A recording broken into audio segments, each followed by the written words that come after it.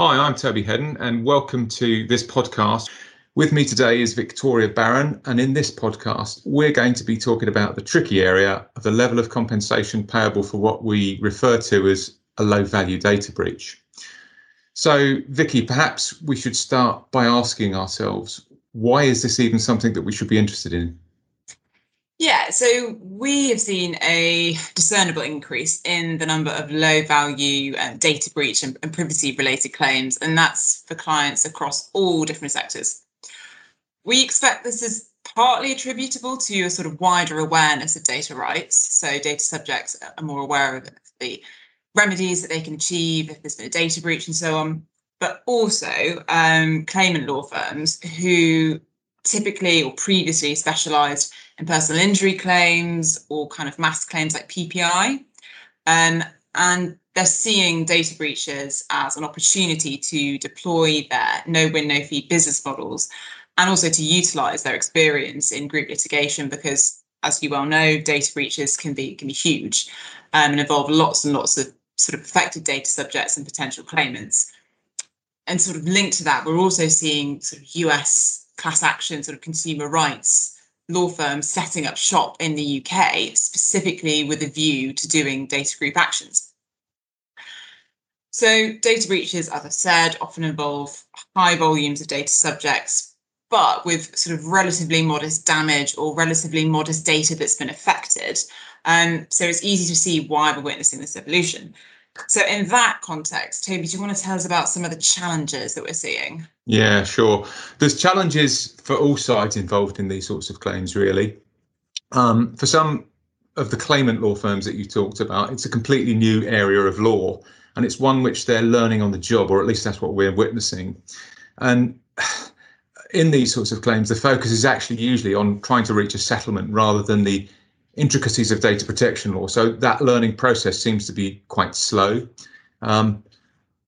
In our experience, I would say this probably doesn't always produce the best outcomes and can unnecessarily, we think, prolong settlement discussions. And of course, if you've got prolonged settlement discussions, you generally have an increase in your legal costs, and that in itself can become an impediment to settlement, particularly if you're dealing with low value claims, which is what we're talking about here.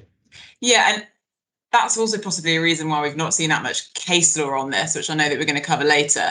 But not that many of these claims are actually getting all the way to court. Yeah, it's a good point. And another challenge, as you say, we're going to talk about it in a bit more detail, is that no one really knows what sort of value to put on these claims, precisely because there's very little case law. But look, Vicky, why don't you pick up on that and just give us perhaps a bit of background as to how we got here and why there's this sort of gap? Yeah, so we can sort of trace it back to 2014, really, being specific. But that's when the sort of scope of the type of damages that you could recover for breaches of data protection legislation really increased.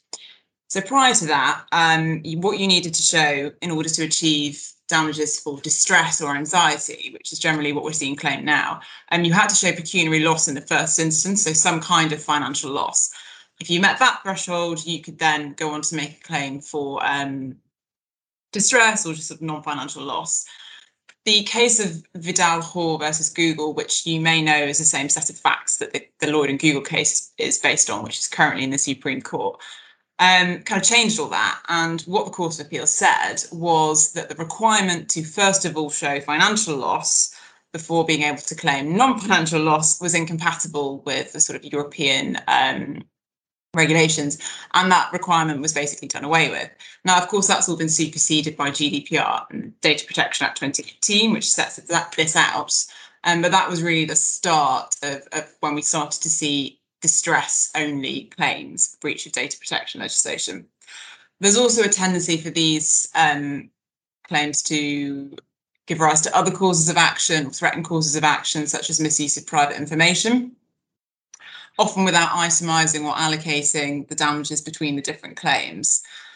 And claimants typically will often shoot for the moon in terms of the level of damages they're seeking. And we often see the Galati phone hacking case cited. I know, Toby, that you've had that in a couple of recent cases. It's frequently cited in correspondence that we receive from would-be claimants. Yeah, so in Galati, very high levels of damages were awarded. But just as a brief overview, I mean, that case, it concerned the intentional hacking of phones and the publication of obviously private and deeply personal information that was, splashed across national newspapers. And for many of those claimants, the hacking went on for a number of years, and it understandably caused real distress to the victims who had no idea how the information was being leaked, harmed their relationships. And so Galotti is very much on the extreme end of the spectrum, and yet we're seeing it being cited as a reason for high levels of damages, where the data in question might be, your name, your phone number, your email address, and your sort code. But it sort of reflects that this is very much a developing area of law, and there's not a huge amount to go off, really. Yeah, it's interesting because as well as cases like Gulati, we often see one called TLT referred to. And again, if you look at the facts of it, it feels like it's at extreme ends of the spectrum. So it's perhaps not an appropriate comparator for some of the types of harm or breaches, if you like, that we see. And the TLT case itself is about 5 years old. It predates GDPR and the Data Protection Act of 2018.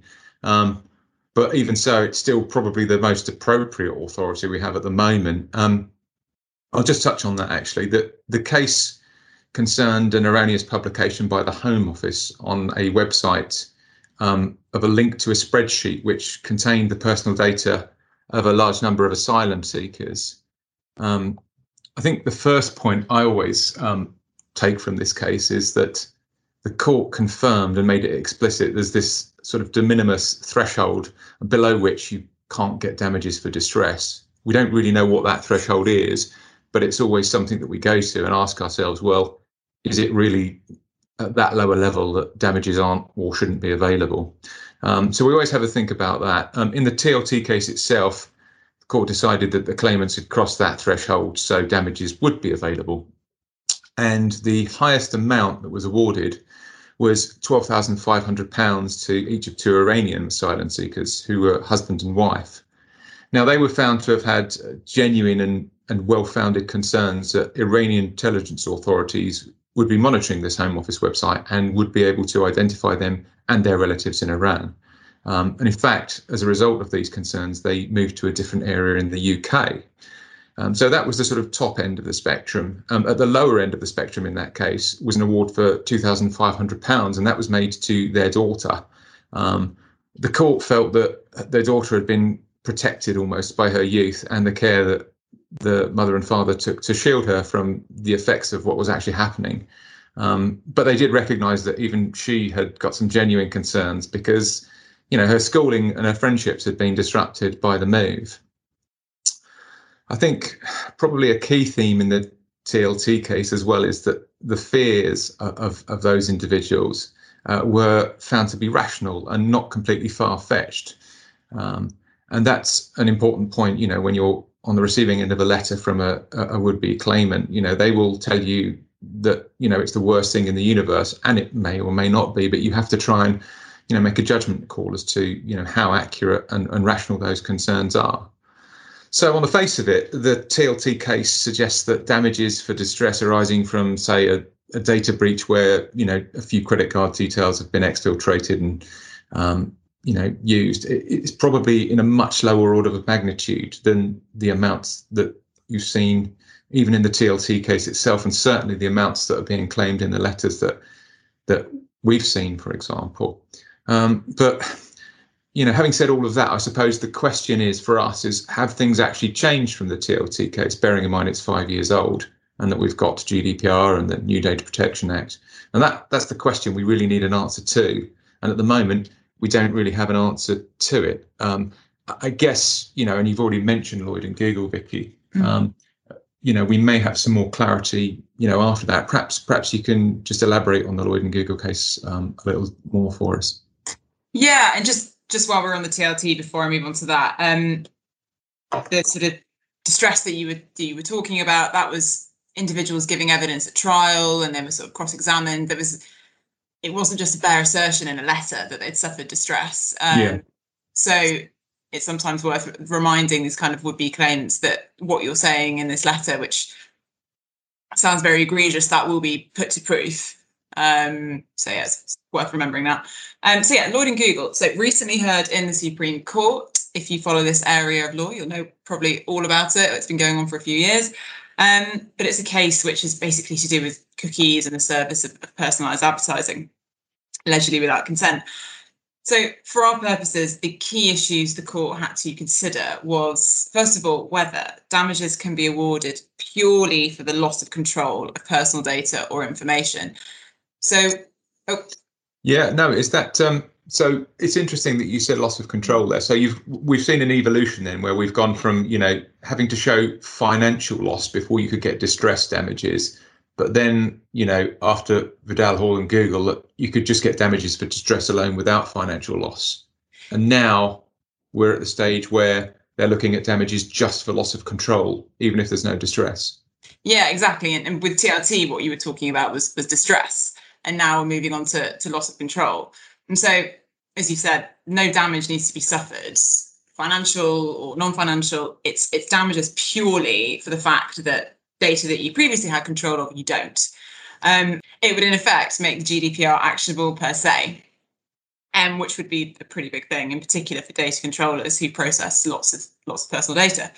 And the second element that's quite key is whether the claim can proceed as a representative action. So what's that? So currently the claimant is Mr. Lloyd, and he is a consumer rights activist, and he's bringing the claim on behalf of around 5 million people. A representative action is essentially an opt-out class action. So that means that those 5 million individuals, they don't need to sign up or do anything at the start and during the course of the proceedings, but rather they sort of come forward at the end, put their hand up, say, I'm part of the class, this is my proof, and take a share of any damages awarded. But for a representative action to get off the ground in the first place, the claimants all have to have the same interest. So that means that in Lloyd, the decision on the representative action is really closely tied to that of loss of control. And that's because all of the class, so this will be iPhone users for a number of months in 2011, I think it is, will have allegedly suffered loss of control of their data. And that's what's being positioned as the same interest. If it was about damage instead, you might have somebody who's suffered no damage as a result of the data breach, but is still within sort of class, and somebody who suffered loads of damage and distress as a result of it. And then can they be said to have the same interest? Probably not. So that's where the two are sort of very closely connected, and it's going to be really interesting to see which way the court falls on both of these, and the judicial commentary that will also be, in the judgment. Either way, it's going to be really interesting, and it has the potential to have a very big impact, and in particular for data controllers, if very large claims on behalf of millions can be brought against them, even if you're only looking at £500 damages a pop, but very quickly that could overtake any GDPR fine that you might get. So yeah, it's definitely one to watch. It seems like the representative action route is a really good vehicle for low value claims if you've got lots of them, which of course for data breaches very often you might have. Plus the fact you just have one person put their hand up and define the class and make the claim. So it feels like it's a bit perhaps easier to use as a vehicle if it is indeed an option. And it will be really interesting, I think, to see what the Supreme Court says and the extent to which it gives us a sort of a clue as to, what sort of damages there might be for these sorts of claims. I rather suspect that, and you may have different views on this, Vicky, but I suspect that if the way is paid for representative actions, we may see more of those, and it's when we see more of those that these issues will get before the courts, and the judges and the parties can thresh it out and actually figure out what a fair sum looks like for a low-level data breach. Yeah, and if it's specifically loss of control, so it's not predicated on any kind of distress that needs to be analysed and to work out how serious it is or rational it is, they could very well start, apportioning tariffs for certain types of data like you do in personal injury claims. So a phone number might be worth 50 quid, or your bank account details might be worth 200 quid. And that's how you sort of build up the quantum, if it's not based on any assessment of damage or harm. Yeah. Well, we could probably talk about this for a lot longer, but this is a podcast, so we probably ought to pause there. But just to say thank you to everybody for listening.